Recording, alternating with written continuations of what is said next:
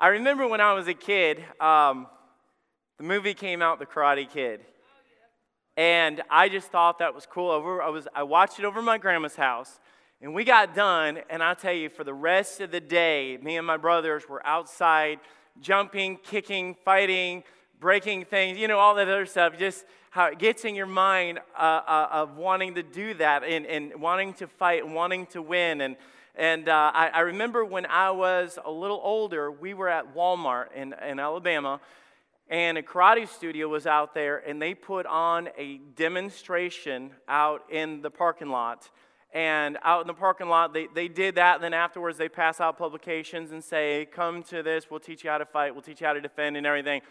And from that minute on, I was like, all right, this is my chance to become a real Ninja Turtle. You know what I'm saying? You're just like, they will help me fulfill my dreams. And I got in, and I got hooked, and I did it for years and years and years, and I loved it. And honestly, this is a part of my life that I don't think I've actually really told a lot of people about, me growing up and doing that. And so, anyways, I'll show you some pictures just because this is going way back. And the one thing, the only difference is I'm still just as cool, just so you know, except I had hair back then. And some of you might not have ever seen me with hair.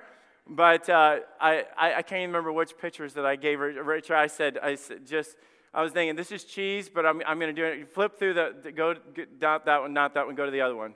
All right, there you go.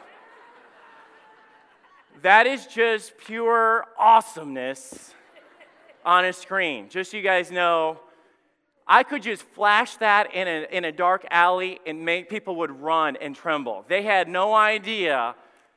Dude, look at that. Just the hair alone. Look at I had a wave. I had it going on. It was awesome. I was one of the only people that we couldn't get into the pictures to take pictures for karate until my hair was just the white sway, going back, and it was just pure awesomeness. And I remember I started getting into karate tournaments when I was there, and my first karate tournament, I remember I was just awesome. I was an orange belt. If you don't know anything about karate, that means I had just gotten started.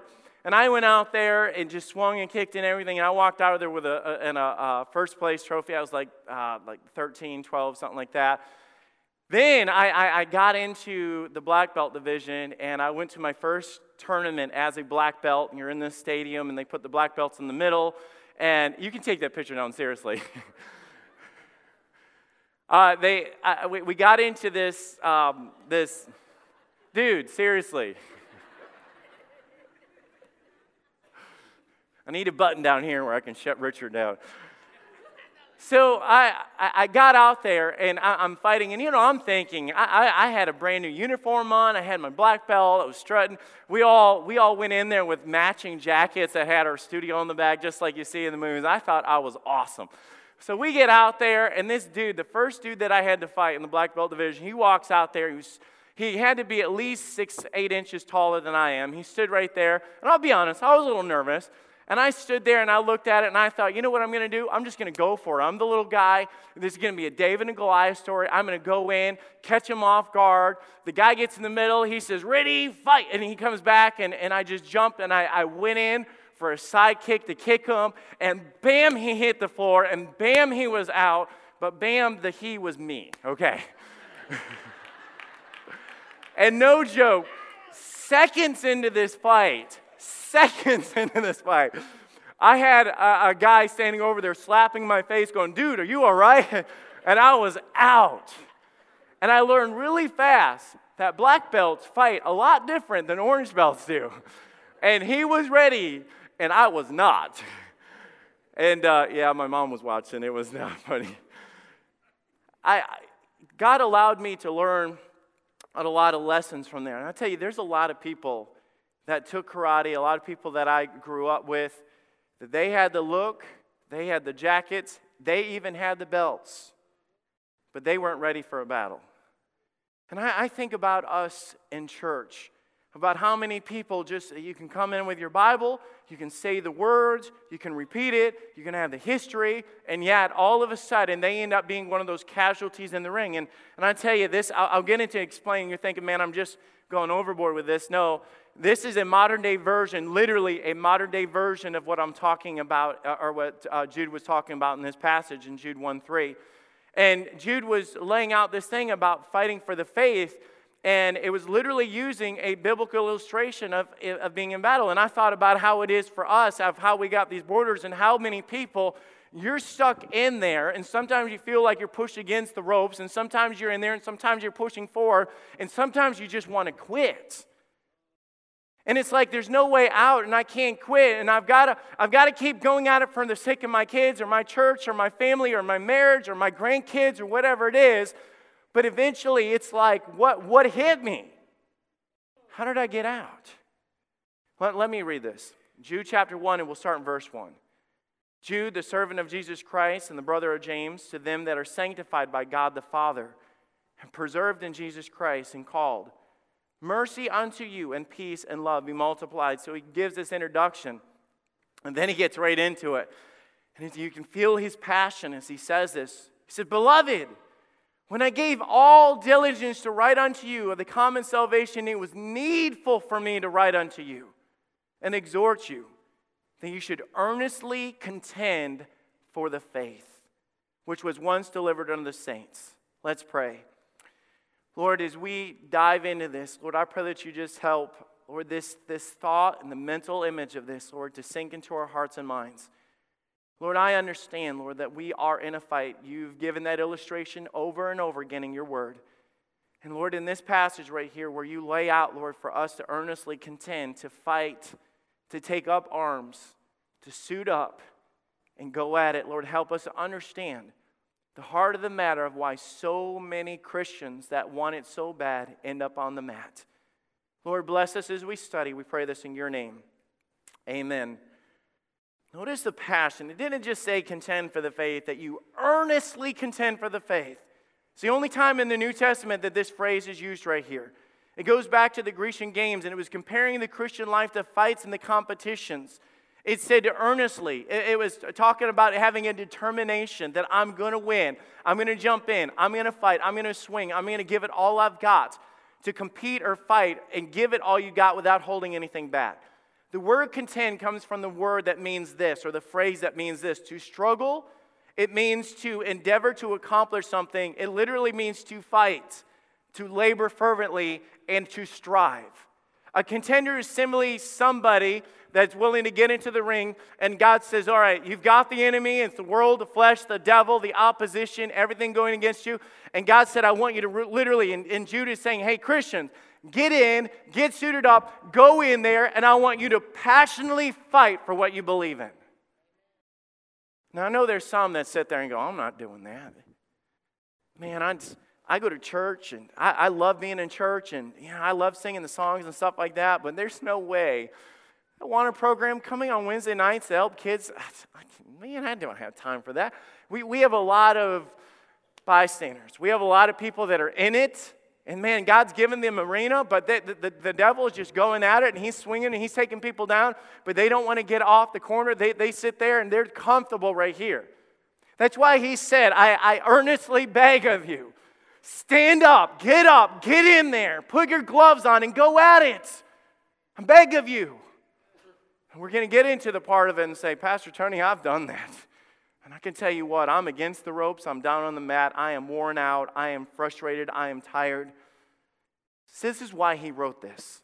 According to verse 4, there was Christian casualties that were being deceived, dropping their guards, philosophy of the wicked creeping in, distraction from the truth, people getting off from what they knew. They were abusing their liberty in Christ. But he uses the people in Egypt as an illustration in verse 5, and he keeps going, and he says, I will therefore put in remembrance. He said, let me remind you guys of something. Remember those guys that were saved out of Egypt, and they rejoiced on the other side, and they were like, woohoo, our God is awesome, our God did this and all this.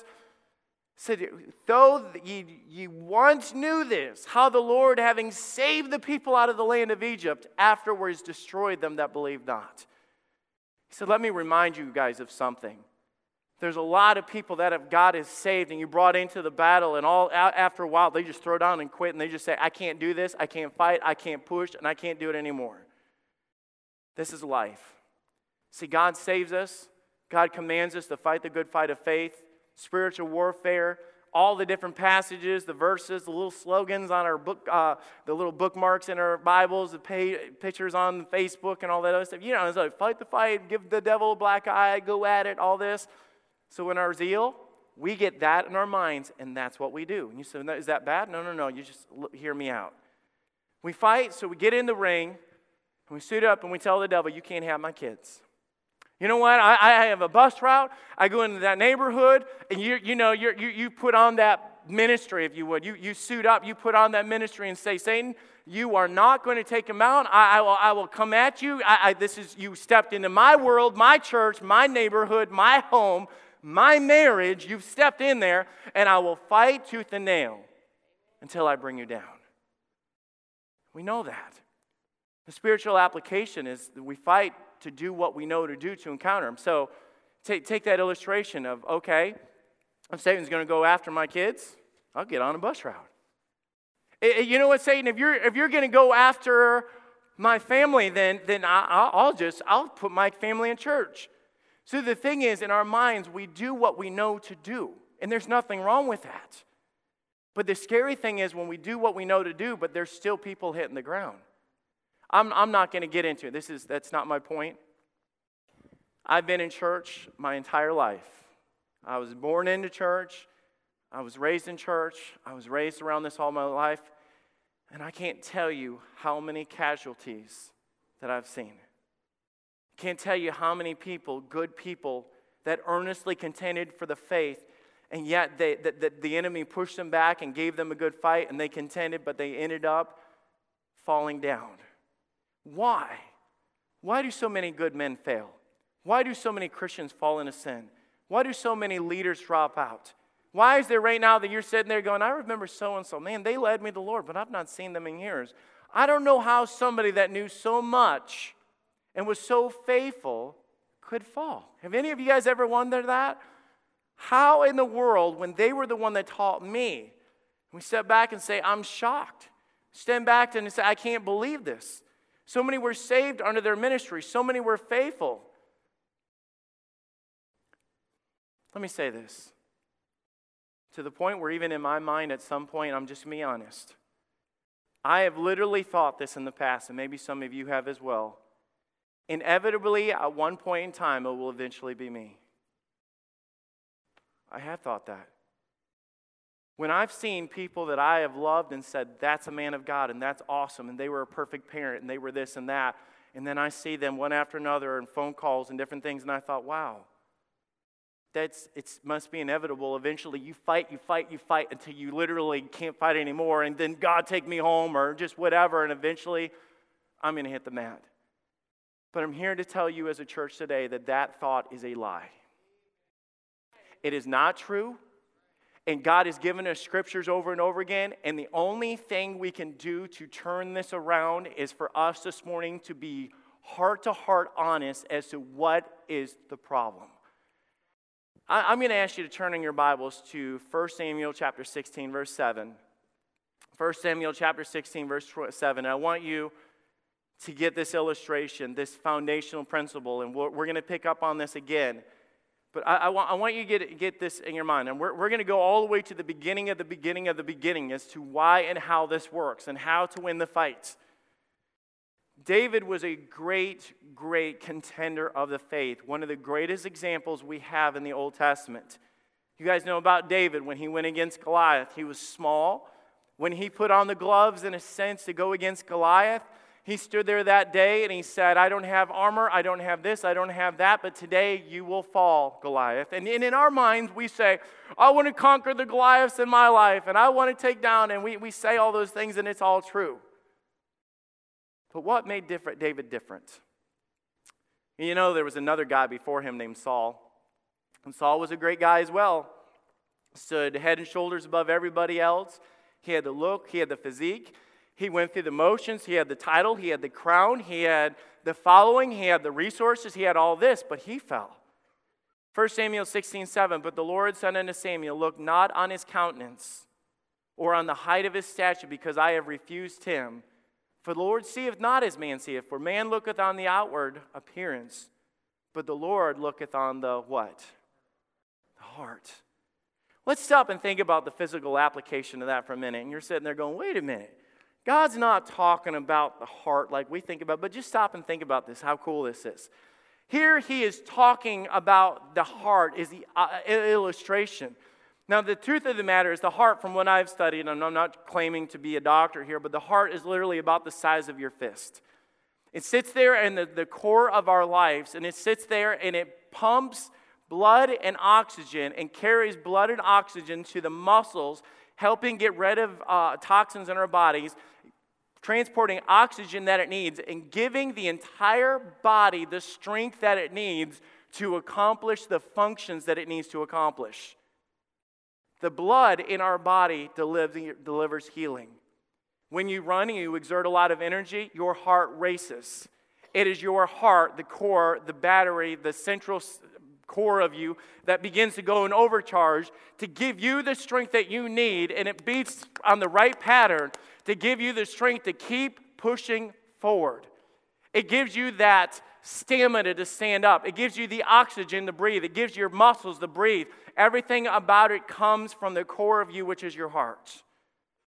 If it quits working, or if it gets weak, it quits sending to the rest of your body what it needs in order for those organs and muscles to perform.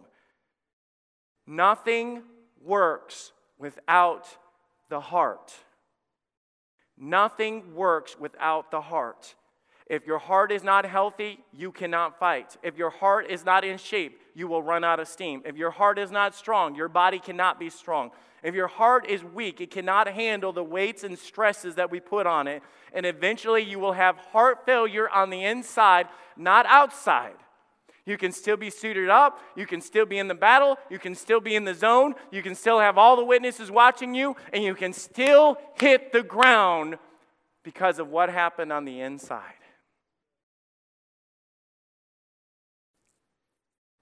It's his illustration, God's illustration.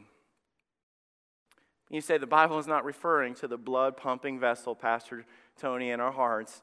I know that. But we cannot deny that it was God's illustration talking about the heart of man. The illustration that God gave us still applies. The heart is the seat or the core of emotions of man.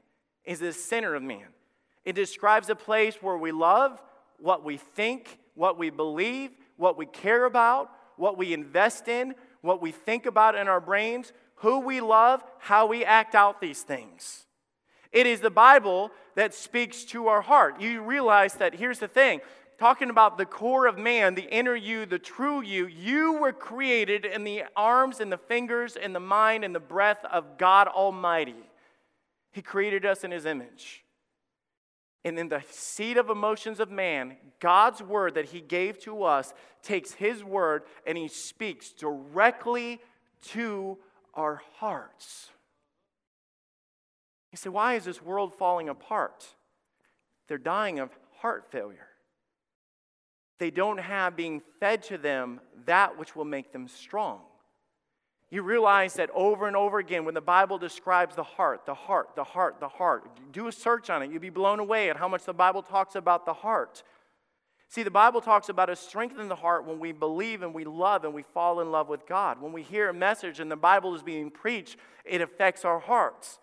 In a sense, when we get in there and we strengthen the heart muscle, and God does that from the inside out, when we get into those fights, God is the one that takes over and gives us the ability to keep going, to pull back, and gives us everything that we need.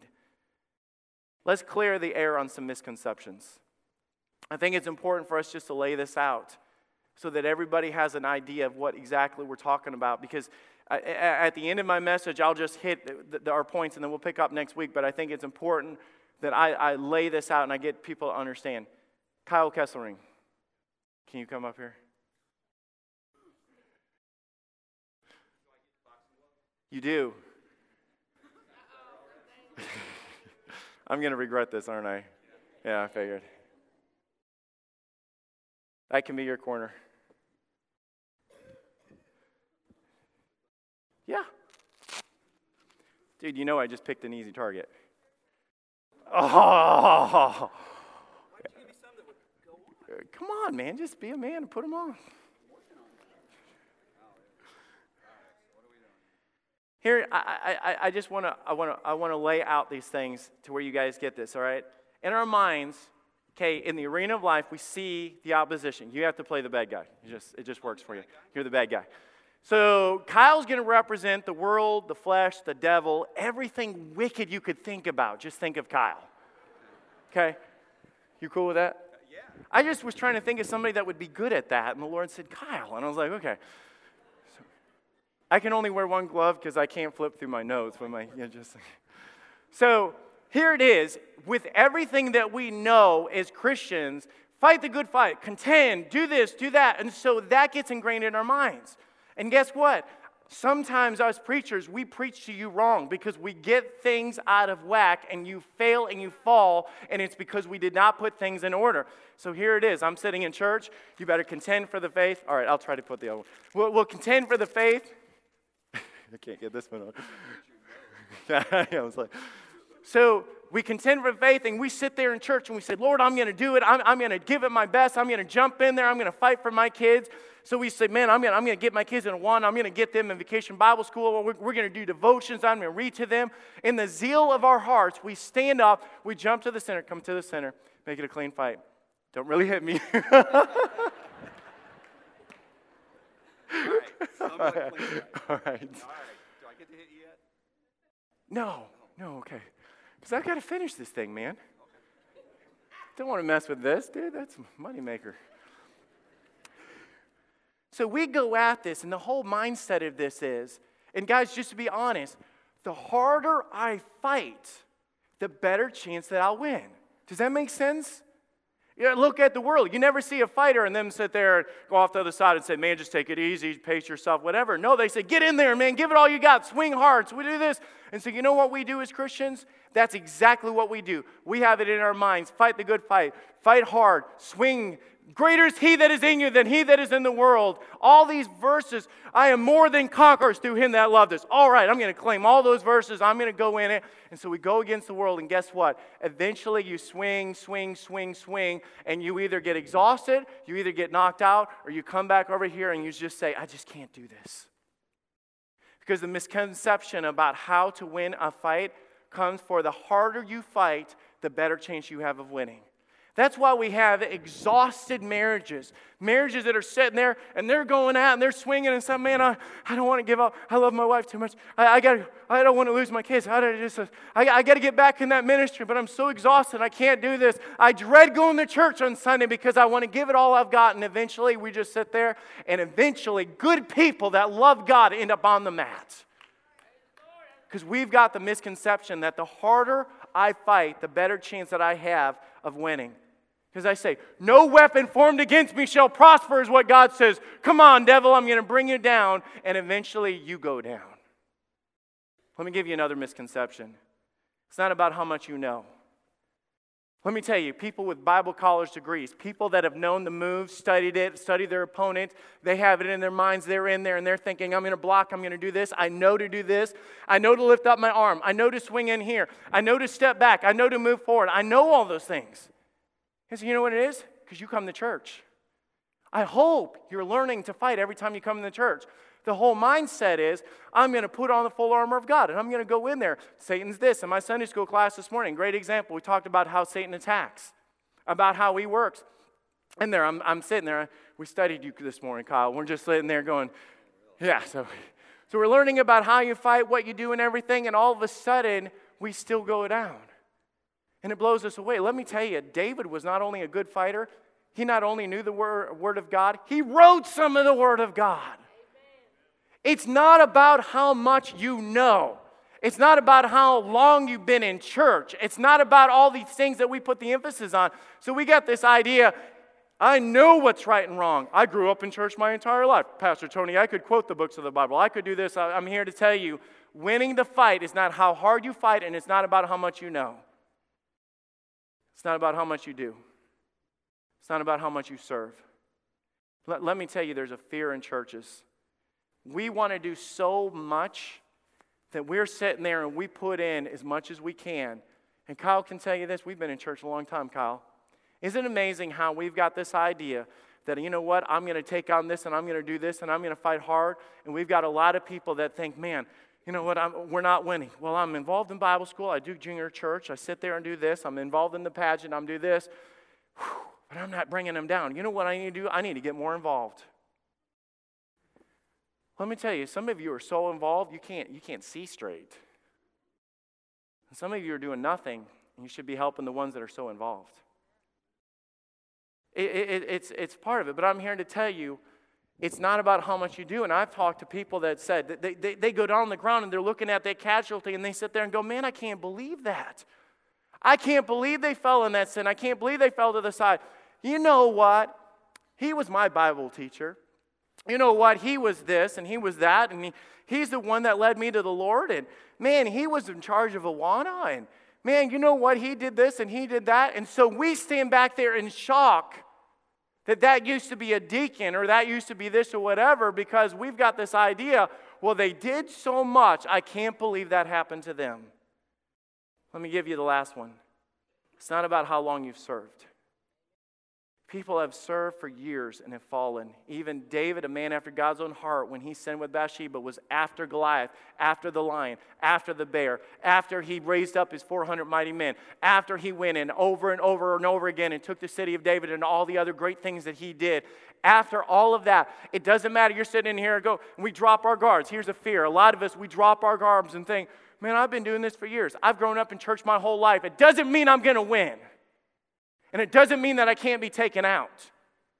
And don't sit there and write on the idea that I know it, I've been there, I do a lot, and I've been here for a long time, because I tell you this, you're a casualty in the making. You are a casualty in the making. We are so consumed with the outside, pushing hard, doing more, getting involved, swinging hard, getting up, being wore out. And we either got casualties, wore out Christians, or people sit on the bench, but we don't have as many victories as we need. Thanks, Kyle. You can say if I want to hit you, we might meet after church. I don't mind. Say, what's your point? What's your point? What's your point? Here's how we have to fix this. If you jump into the ring with the devil, I promise you, he's going to go for the throat. And he's not going to quit. I can't give the devil a lot of compliments, but I can give him this compliment: he's not a quitter. I got in this and I said, Lord, then what is wrong? How do we fix this? It's not an outward thing, and it's not all the misconceptions. So I want to just close with my close and give you our points, and we'll be done. Close with the heart of the fighter, which is the message that I want to deliver today on this subject. Allow me to set some things up for next week so that you understand where we're going with this, okay? Talked about the heart, and I think some of you started drawing the attention going, oh, so the physical heart pumps everything that we need. It brings healing, it brings the energy, it brings the strength, it brings the oxygen, it brings everything from the core of that. If that is weak, it doesn't matter all these other things that we had. It doesn't matter how much you know. It doesn't matter how hard you swing. And no longer how long you've been in the ring. It doesn't matter all that. It all depends on the strength of your heart. So let me show you this. Number one is the condition of our heart. In Jeremiah 17:9, it will be on the screen so you don't have to turn there. Jeremiah 17:9, the Bible says this about your heart. The heart is deceitful above all things and desperately wicked. Who can know it? Can I tell you, it is human nature to lie. It is human nature to lust. It is human nature to get upset. It's human nature to want to quit. Your heart, physically, of itself, and we take it, of itself, the Bible says, let me tell you the condition of your heart. It's bad. I'm going to tell you. God steps in as the heart doctor right there and says it's bad. You've corroded it with all the junk of this world. It's weak. It's worn out. You can try, get in there and go against drugs and alcohol and everything. And let me tell you, when we start losing, that's what a lot of the world does is turn around and they say, you know what, I need something. I need something. So we try everything under the sun to keep us in the game. But let me tell you, what the world offers you is the pollutions that get into our hearts to just make us weak. All it does is wear you out even more. And the lie of the devil is, more you do it, drink a little more, take a little more, do a little more, look a little more, all this other stuff. And the devil's lying knowing that that's only going to drag you down.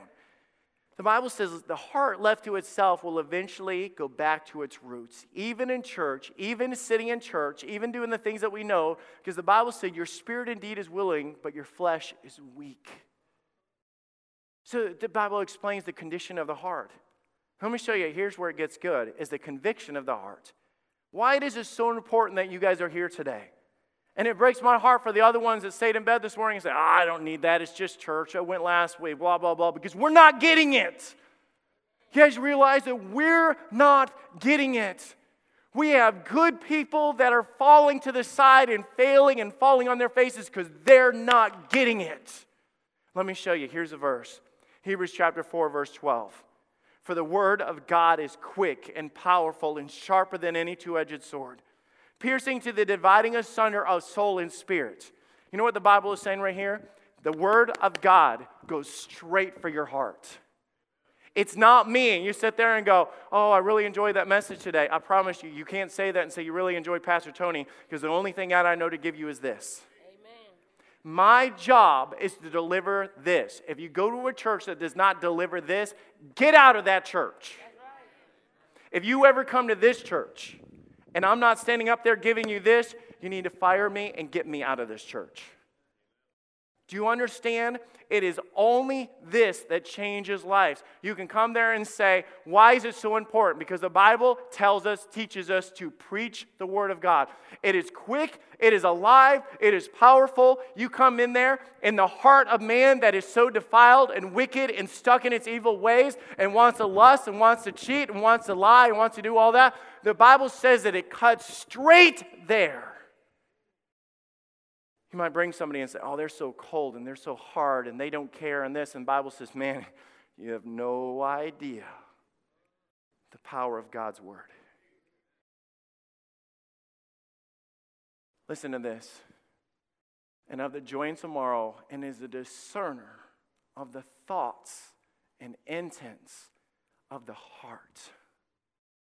So we look at the condition of the heart and you say, man, it's hard. That's why you can get out there and you can fight, and you can fight, and you can fight, and you can fail, and you can fail, and you can fail. The Bible says, I'm gonna give you something that's so powerful, and God convicts you, and you get the junk out, the inside out. Do you get that? It's better than any kind of valve replacement and all the other stuff that we do. I promise you, the heart of man, God said, I will take care, I will intervene, I will interject, I will convict, I will open their eyes, I will show them through the power of God's word. It's called conviction.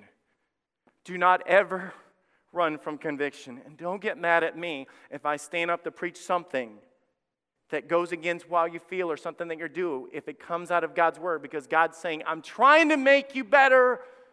I'm trying to strengthen you as a fighter. I'm trying to strengthen you as a husband and a wife and a child and a teen and a grandma. I'm trying to make you better. So the Bible says that the Word of God, He cuts to our hearts. It's powerful, and the Spirit of God comes in us.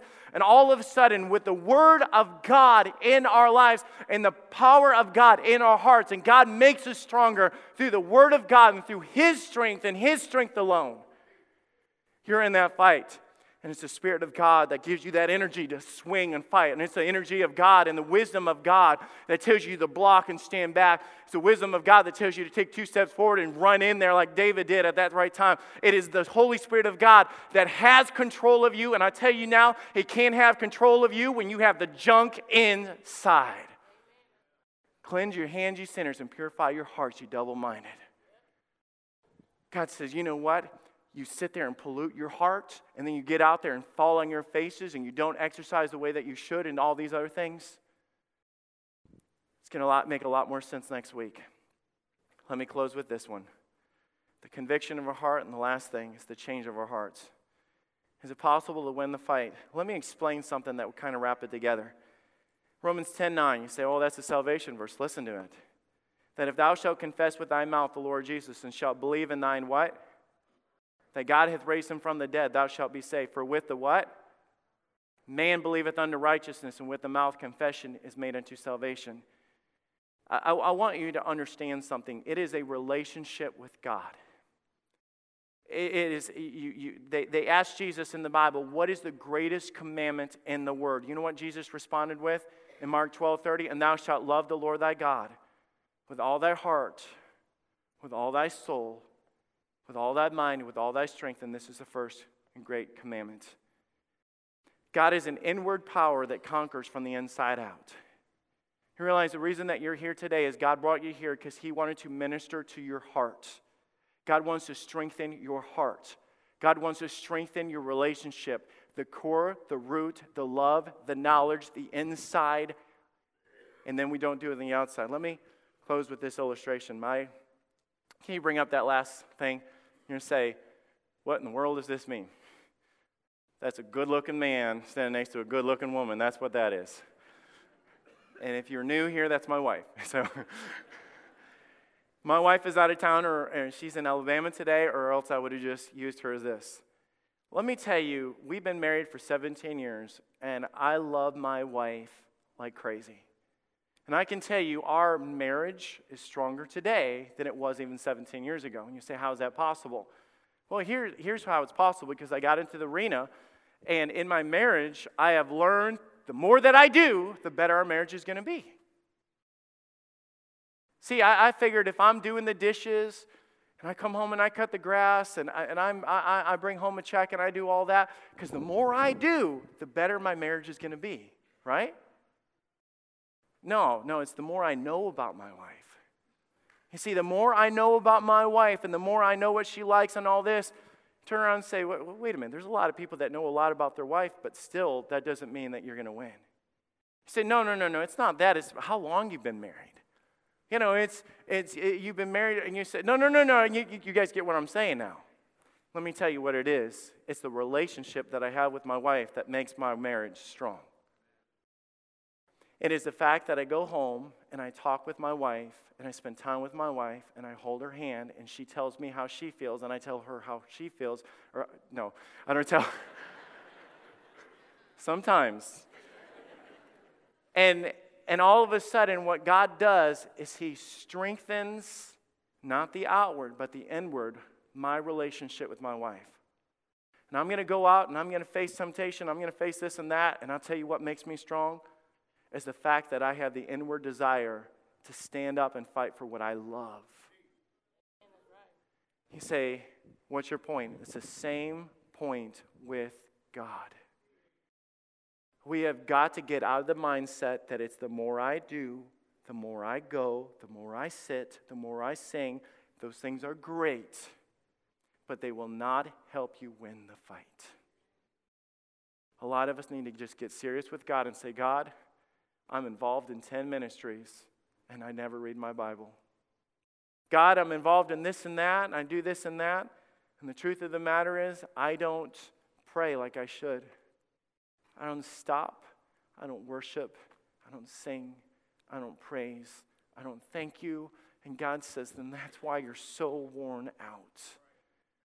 Because you do all the outward, and you go through the motions, and you swing hard, and everybody thinks you're a great fighter, but on the inward, you're getting closer and closer and closer to falling on your face.